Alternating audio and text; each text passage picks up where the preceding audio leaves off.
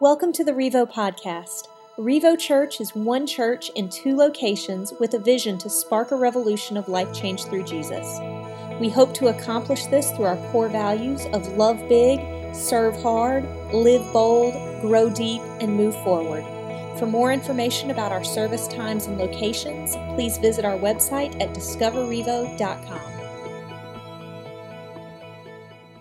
Every other Thanksgiving, I go to my in-laws' house, and we get to hang with Elizabeth's folks. And in their city, they do this 5K race on Thanksgiving morning, the turkey trot. And so we always do that. It's just a way to justify eating more on Thanksgiving. Like, I'm not a runner. I'm not surprised to look at me, but I'm not a runner. I'm not out there to prove a point. Like, I'm just out there so that when I'm eating another piece of pecan pie at lunch, I can be like, this is cool because I ran today, right? I ran a race this morning. And so we go out there early on Thanksgiving morning, and as soon as I get there, I'm trying to size up the competition. You know, there's 500 or 600 people there that I'm competing against, so I want to know. And there's some serious people that run these races. This is a 3.2-mile race. You wouldn't think this was serious. There's some serious people out there. I mean, they're out there stretching, okay? What? For 3 miles? Stretching. They got on compression shorts and to make them faster, and they're syncing their watches with the stopwatch that the race people are using. And I just rolled out of bed. I got on a t-shirt and a pair of gym shorts. One of my shoes isn't even tied. And these people are stretching with elastic pants on. What are you doing? This is the turkey trot. And so, I'm sizing it up, and my father-in-law's there, and so he's pointing out, being from that area, he's pointing out people that he knows. And saying, he lives here, and this guy owns a business over here, and this a neighbor of mine, and he goes to my church. And all of a sudden, this older guy walks past me, and my father-in-law, Mr. Atkins, he taps me, he said, that guy right there is 83 years old, and he runs every day. And he's got kind of a bad hip, but even though with the hip problems that he's had, this guy runs every single day. And you can see him. He runs on this bike path, this running path that goes through the middle of the city, and everybody knows him. And so I'm just looking at everybody and taking it all in. So the race starts, and I'm starting, and we're running. And throughout the race, they have these little stations set up that are designed to kind of encourage you. They have volunteers that are handing out water. They're yelling out your time. They're telling you you're doing great. And so they're encouraging you throughout the way. And then at the very end, on the home stretch towards the finish line, it's where all the spectators go. And so my father-in-law would stand right there, and my wife would wake up a little bit later, and she would bring the girls out there and to cheer us on. And so I'm running the race, and I turn the home stretch kind of, and I can see the finish line way off in the distance, and then I see my family. And so my girls are yelling. They're like, let's go, Dad, we love you. They have no concept that I'm in the back half of the race. I'm winning in their mind. They're like, you're going to do it. And then Elizabeth's like, don't hurt yourself. Just please don't hurt yourself. And then I hear my father-in-law say something. He says, don't let that old man beat you. And I look up, and between me and the finish line is the 83-year-old man with the bad hip. And I start to panic. I'm like, how did this happen? I did not see him pass me. And then I start thinking about what my father-in-law is going to say to me for the rest of my life if this 83-year-old man with the bad hip crosses the finish line before I do. And so there's just something that clicks inside of me. He's like, don't let that old man beat you. And I start sprinting. I have no idea how long my body's going to last, but I start to get nervous. I'm like, am I going to have to compromise my character here? Am I going to have to push him down or trip him up? Am I going to have to cut him off? Am I going to have to grab his shoulder and pull him back so that I can get across the finish line? What is going to happen? I just cannot handle the ridicule from my family. So, it's too close to the finish line for comfort, but I finally pass him, and I take a deep breath right before I pass him because I don't want him to know that I'm breathing heavy and that I'm about to pass out. And so take a deep breath, hold my breath as I go by and pretend like I've already finished and I'm running it again. And so I finish in front of him, barely. I still got ridiculed for it the whole time. Still, remember that time that 83-year-old man with a bad hip almost beat you in the road race? And so different senses of encouragement to me throughout the race, different people calling out different things, challenging me, encouraging me, like chastising me a little bit, and just overall cheering. That kind of dynamic that you see on a road race is very similar to what the Apostle Paul does in the New Testament to all of the churches that he helped plant. So the Apostle Paul wrote the majority of the New Testament. He would go into a city, start a church, raise up a group of leaders, teach them things about Jesus and the Bible, and then he would leave it in their hands, and he would go to the next city and plant another church. And occasionally, he would check in on these churches. He'd check in, how's it going? Man, are you loving people? Are you serving? Are you acting like Jesus? Are you doing things that the church does together? Man, how are all of these things that I taught you going? And when he would hear back from them, he would write them a letter. And these letters are like the whole race all in one book. Because there are some times where Paul will write them and say, man, you guys are doing great. Keep going, keep pushing. You got a good pace. This is a good time. You're reaching milestones and advancing in the course. This is great. Other times, Paul had to challenge them a little bit. Hey, step it up. Keep push it harder. You gotta speed up. You gotta make it. Other times, Paul would flat out challenge them on things, and he would have this moment where he would say, "Don't let the old man with the bad hip beat you." Okay, like you're not doing what you're supposed to be doing. You've lost sight of the goal. You've lost sight, and so he kind of instructs them and pushes them in that direction. And the passage that we're going to look at today, Paul, just in 8 short verses, we're going to see all of those cheerleader aspects from Paul. He's writing this letter to this church in the city of Thessalonica. If you have your Bible, you can turn to 1 Thessalonians 4 or pull it up on your phone Bible or check out the big Bible on the screen behind me. But Paul is going to offer these words just like a coach or a spectator in a race to this church, this group of Christians that is running this race that God has called them to. Not just going to church, but being the church in this city of Thessalonica. So in verse 1, here's what Paul says. He kind of changes gears from some things that he's been talking about in the past. And he says, as for other matters, let's talk about some other stuff, brothers and sisters, members of the church. We instructed you how to live a life in order to please God, as in fact you are living.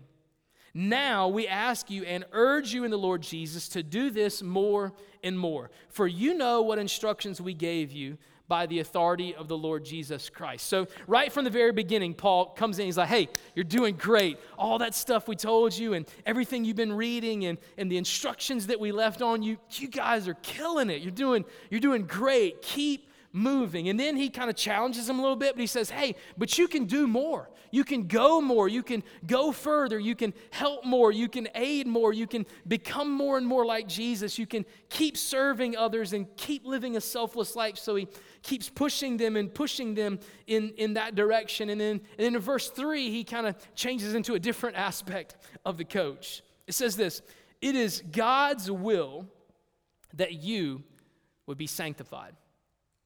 Just flat out uses that language. It is God's will for you to be sanctified. This is by far the most frequently asked question that I get as a pastor from people. They want to know, what is God's will for my life? They've got a big decision to make or a job to take, or should I get married, or is this the right girl or the right guy, or big financial decision, should I move, what school should I go to? Like, Pastor Nathan, tell me, what is God's will for my life? How do I know what God wants me to do? And in clear, black and white, I'm about to hook you up with the answer right here. Paul says, it is God's will for your life that you should be sanctified. Boom. There you go. Answered all your questions. Sanctified is just a churchy word for I want you to be more like Jesus. You want to know what God's plan, God's will, God's direction, the decisions that you make in your life. You want to know what that's like? Be more like Jesus. Paul says, I want you to talk like Jesus. I want you to act like Jesus. I want you to treat others like Jesus. I want you to be generous like Jesus. I want you to serve like Jesus. I want you to make decisions like Jesus would make. Like, I just want your life to look like Jesus. Here's what Paul is, in essence, saying, kind of what this series is all about. If you were to take a selfie of your life, I hope that you would look and see that your life looked a lot like Jesus. Like you put them side by side. I don't know if you've ever taken a selfie with Jesus. I actually took a picture with Jesus. I didn't take a selfie. I had somebody with me. So I want to show you this picture that I took with Jesus one time. That's me on the right. We were on the way to the beach with some friends. And we passed this fortune teller business. And this fortune teller had a statue of Jesus in the front of her business. Okay, so we pulled over for that, right? So we pulled over, and like I wanted the people I was with, Paul was with me. I said, man, I want you to take a picture of me with Jesus. Put my arm around him, and it was a good time. We had a good time. She didn't come out with a shotgun, so that was a plus. It is in South Carolina. And so like we were definitely in the front of her business taking pictures with Jesus. And but this picture is what Paul is saying. Not exactly this picture, but if you were to take a picture, your life versus Jesus' life, if you were to take a selfie, I'm not talking about do you have a beard like Jesus and are you rocking a robe with the hands like Jesus. I'm just saying, like spiritually speaking, your attitudes, your actions, your generosity, your grace, your mercy, if you were to line up your life with the Jesus life, the life that Jesus lived that we know about in Scripture, how similar do they look? Paul says God's will for your life is that you would be sanctified, that your selfie would look just like Jesus' selfie, not on the outside, but spiritually speaking in all different areas of your life. So he challenges them in that area. What does it look like? What are the pictures? How similar are they? It is God's will that you should be sanctified. And here's how he breaks that down. Just in this one instance, he says, let me give you an example of what that looks like. That you should avoid sexual immorality. That each of you should learn to control your own body in a way that is holy and honorable. Just laying it out straight forward. Paul lays out, and this series has been about laying out extremes, like you're either one or the other. This is what your life looks like Jesus, or it's on the opposite end. And taking a picture of your life, Paul says, one of the things that we are called to avoid, one of the things that I hope our lives are not marked by, is a life full of sexual immorality. And what we're going to talk about specifically this morning is the idea of lust. Who's fired up about that? Just me? Okay. So I need to give a caveat. If you're a first-time guest here, I don't tell our crew what I preach ahead of time. So, don't think that last week I told them, hey, we're going to be preaching on lust, and they were like, oh, I know who to call right now. I'm going to invite them. They need to be here. That is not how it happened. They did not invite you to hear the lust sermon. They didn't know it. You didn't know it. Surprise. Welcome to Revo. Nobody knew it. Nobody knew it but me. But I think we're going to have some fun with this because it's so crucial. Paul lays out the danger, but he also lays out the cure in the same thing. He says, instead of living a life of sexual immorality driven by desires that are orchestrated by the lusts in our life, I want to challenge you to live a life of self-control.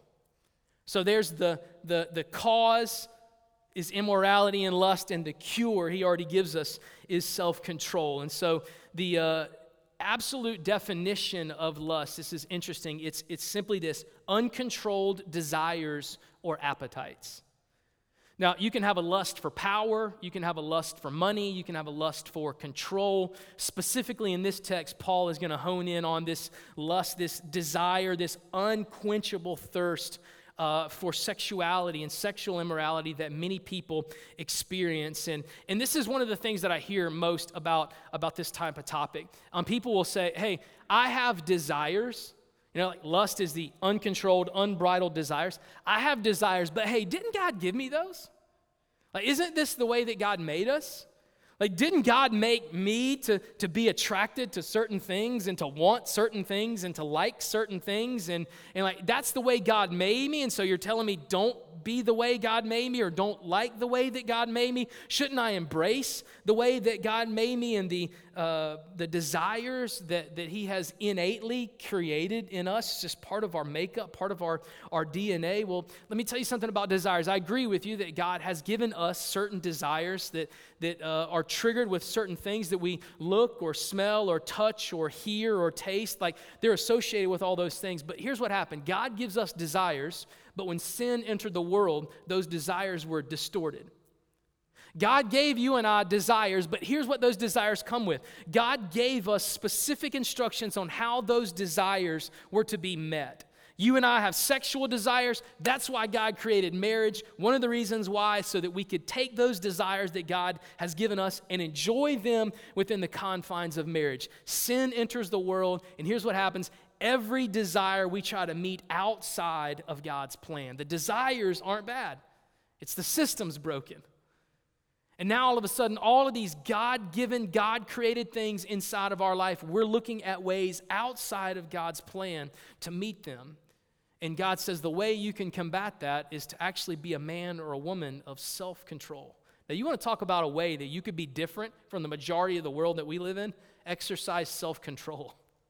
Like, that's not something that a lot of people have. That's not something, like, you don't look at a lot of people and be like, man, there are a lot of people around me that have self-control. Like, they're watching what they say and what they eat and what they drink and what they do and where they go and what they watch. Like, we're just a really self-controlled people. We're not. And this city was no different. The world that this church lived in was no different. And so desires aren't bad. That God didn't make a mistake when he gave us those desires. We just understand that sin has broken those things down. And that's the consequence of living the world that we live in. Another thing that we have to watch out for is what desires we feed in our life. Because here's what I know about desires. Either you can control your desires or your desires are going to control you. Like, that's it, man. Somebody's going to be in control. So either you can be in control or the things in your life can control you. Which is it going to be? And you have things that, like, we need to understand that whatever desires that you begin to feed, those desires grow. If you don't believe me that things you feed grow, look at your stomach, okay? Like, just look down right now. Oh, yeah, you've been feeding that. When you feed things, it grows. And so you'll have people that say, no, the desire, I'm just going to feed it one time, or I don't feed it all the time, like, or it's going to go away eventually. Like, there's no problem in just every now and then seeing it or looking at it or touching it or experiencing it or going outside. Like, 99% of the time I'm good and it's clean and it's pure, but that one time I'm going to feed it, it will not go away. The more you feed it, the bigger it gets. So are you controlling your desires or are your desires controlling you? It's the difference between self-control and sexual immorality. It's the result of what happens when unquenchable, huge desires come into our life, and Paul is warning them about that. This is what he talks about in verse 5. He says, let me give you a contrast. I want you to be men and women of great self-control. Let me show you what's not self-control in verse 5. He says, I don't want you to be men and women that are giving yourselves not in passionate lust like the pagans who do not love God. Simple definition of pagans is people that don't know and don't believe, don't trust in God. So here's a little context. Thessalonica was a wild city. Like, take Bourbon Street and Vegas. If they had a baby, it'd be Thessalonica, right? Just crazy, wild context. This is so interesting because a lot of people will tell me the Bible is so old, like we are so much more advanced. This doesn't have anything to do with what we're doing today. We're just like, we're way past this old book that doesn't matter anymore. Like, listen, man, Winston-Salem looks like Mayberry compared to Thessalonica. Like, these people are seeing things you had never thought of before. They're doing things that, like, we haven't even discovered yet in our culture. It's so bad. Did you know that in this culture, much like the city of Corinth when we did the Messed Up Church series earlier this year, there were churches dedicated to the goddess of love, where when you walked in the door, you were assigned a prostitute to worship with while you were in the temple. That's crazy. Did you know that there were no laws in the city of Thessalonica? There were no laws protecting minors. And so kids were getting abused. Kids were being raped.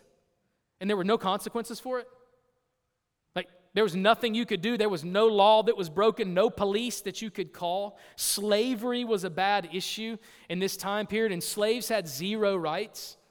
Like, anybody that wanted to do anything to a slave, it was completely in bounds. It didn't matter.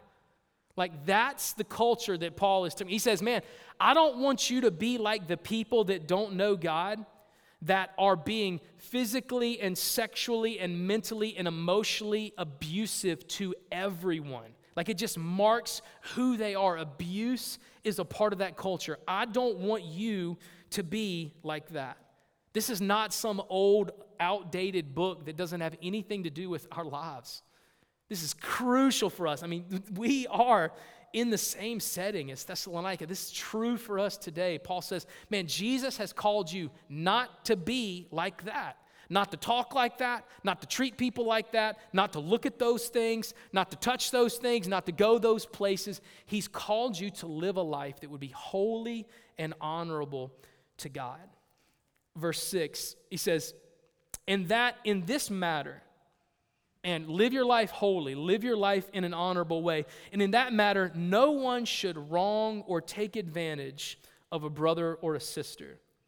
The Lord will punish all those who commit such sins, as we told you and warned you before. For God did not call us to be impure, but to live a holy life. This language of brothers and sisters is Christians. Like he's saying Christians shouldn't be treating people like that. Like the same way the world is doing the whole sexually immoral, driven by lust, living like a wild person, like that's not you. You're holy and set apart.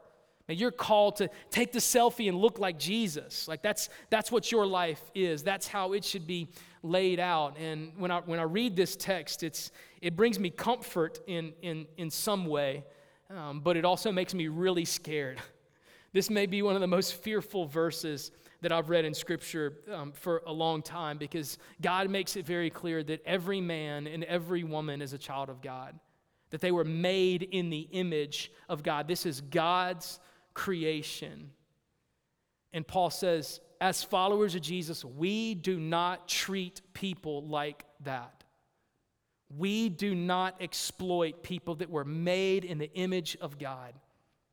That is not, and Paul says it clear, there will be consequences for you from God if you choose to live a life like that. So here's what brings me great satisfaction, honestly, in a verse like that, because I'm a dad of 2 daughters. And I'm super protective of my daughters, just really protective. And you can say something ugly about me, I don't care. You can say something ugly about my wife, like that's fine. We're adults. We probably don't even care what you say about us anyway. I hate to hurt your feelings. But if you say something about my girls, look, we got a problem. If you do something to my girls, there's going to be consequences for that. I was sitting in Chick-fil-A the other day, minding my own business. I got my girls in there. I'm eating a piece of chicken, Christian chicken, sitting at the table. My girls are in the play area, and they're just playing around, having a good time, minding my own business. I happen to look over there, and my youngest daughter is at the top of the little stairs that you climb to get to the slide that goes into the ball pit. And I look, and there's a little boy that's a little bit older than her, a little bit bigger than her, and all of a sudden, this little boy takes my daughter and grabs her by the shoulder and pushes her down the stairs.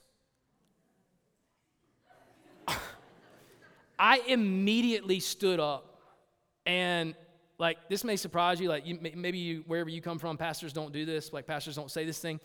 I yelled as loud as I could in front of God, Jesus, the Holy Spirit, the guy with the cow outfit, everybody. And I just yelled. I can't do it because I have my mic on. I said, hey!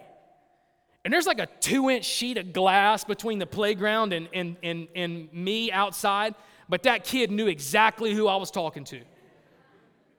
And I turned around because I was like, somebody's mom needs to come up here and get this kid before there's a homicide in Chick-fil-A. And I am so mad because this kid just grabbed my daughter and pulled her down the stairs. Well, I get up. This thing is escalating quickly. I get up. I'm about 4 feet away from the door, and I'm thinking in my mind, here's what I'm going to do. I'm going to take the kid, I'm going to grab him, I'm going to push him into the ball pit and push him to the bottom with my foot and hold him there. If he drowns in the ball pit, he drowns. They'll find him 3 days later. I'm not even worried about it. I'll walk in there. That kid, I open up that glass door, that kid realized it just got real. We were playing, and now this dad is coming in here, and he's going to talk to me. And in the 4 foot, it kept me to get to that kid. The God, Holy Spirit, praise God, spoke to me. He's like, you don't want to go to jail, Nathan. This ain't going to be a good look for you. What about Revo? What about being a pastor? You're not supposed to be doing this. I get up to him, And I look at him and I bend down and I said, don't you ever push a girl again. Do you understand me? And he starts crying. I don't care. I'm like, yeah, you should have thought about that. You didn't think I was going to come through that glass, did you? What I want to do is throw you into balls and drown you, but I'm not going to because I love Jesus. And I turn around, I'm like, some parent is going to come in here, and if it's a big dude, I'm going to have to handle him. He's going to be mad because I yelled at his son. But I was just so frustrated. I was like, you don't do that to my daughter. Like, you do not do that to my kids. And when I read that text, I'm like, man, we worship a God that is so much better than I am, that loves us so much more, that wants us to be protected, that wants us to have a fullness of life so much more. And if that's what I'm willing to do to some little punk that throws my daughter down the playground stairs, then can you imagine what God is willing to do to serve and love and protect his kids? And I was like, yeah. And then it crossed my mind. I've said and done things to men and women that were made in the image of God that did not honor God. I've said and done things to people and treated them in ways and said things to their face or behind their back or done something against them that was against a man or a woman that was made in the image of God. And I don't know how else you want to read this verse, but Paul says there will be consequences for that. That the almighty, holy God the Father will not tolerate you doing those things to his sons and daughters. And one day, I can't tell you what that's going to be. I don't know. I don't know what God's going to do or how it's going to play out in your life, if it's going to be in this life or in eternity one day when you stand in front of God. But Paul is crystal clear. God will handle business to people that do that. There will be consequences involved for people that are not willing to take serious the way they treat men and women that are made in the image of God. You are not to be like the pagans that treat people like garbage, that abuse them, that neglect them, that treat them like they have zero worth. Church, that is not you. That is not how we act. That is not how we talk. That is not how we respond. And I don't care what your desires are. Paul says with self-control, you can ensure that those insatiable desires do not turn into something that would bring dishonor to God. And that's our mandate. He closes out in verse 8. He says, therefore, anyone who rejects this instruction does not reject a human being, but God, the very God who gave you his Holy Spirit. So you may hear that and be like, yeah, Nathan, that's what you think. Like, you're kind of a prude. You don't think we should be looking at stuff or doing stuff or any kind of sexual immorality, and that's cool. You're a pastor and you're weird and you have to do that because of your job, and you don't understand the culture that we live in or the family that I was brought up in. And Paul makes it very clear, you don't have a problem with me. Like, this isn't a conversation between, well, this is what Nathan thinks and this is what I think. It's not, well, this is Revo Church's stance and this is what I think. Paul says, if you got a problem with it, that's between you and God. This is what God said. This is how we are to treat. This is how we are to love. These are the things that we stay away from and that we don't do. And here's how we treat people with kindness and respect and dignity, and how our character and integrity matters, and the way we speak to people and the things that we look at and the things that we say and the things that we touch with our hands. All of that matters to God. And if you got a problem with it, you don't have a problem with me. You don't have a problem with the church. You got a problem with God. And Paul says the Father God will handle that. So there at the end, it's a challenge. He's like, don't be confused. God has called us to be set apart. God has called us to be holy. God takes this stuff seriously. And that's how we're to take it as well. You're not rejecting me. You're not rejecting Paul. You're not rejecting the Bible. That's between you and God. Your attitudes, your actions, what you say, what you do, how you treat others, all of that is between you and God. I want to challenge you on this idea of self-control.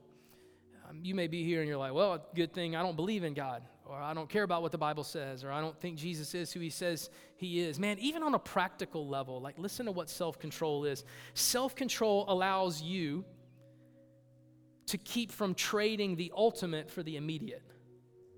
That's what happens. When we lack self-control, we wrap our minds around the immediate, and too many times we sacrifice the ultimate.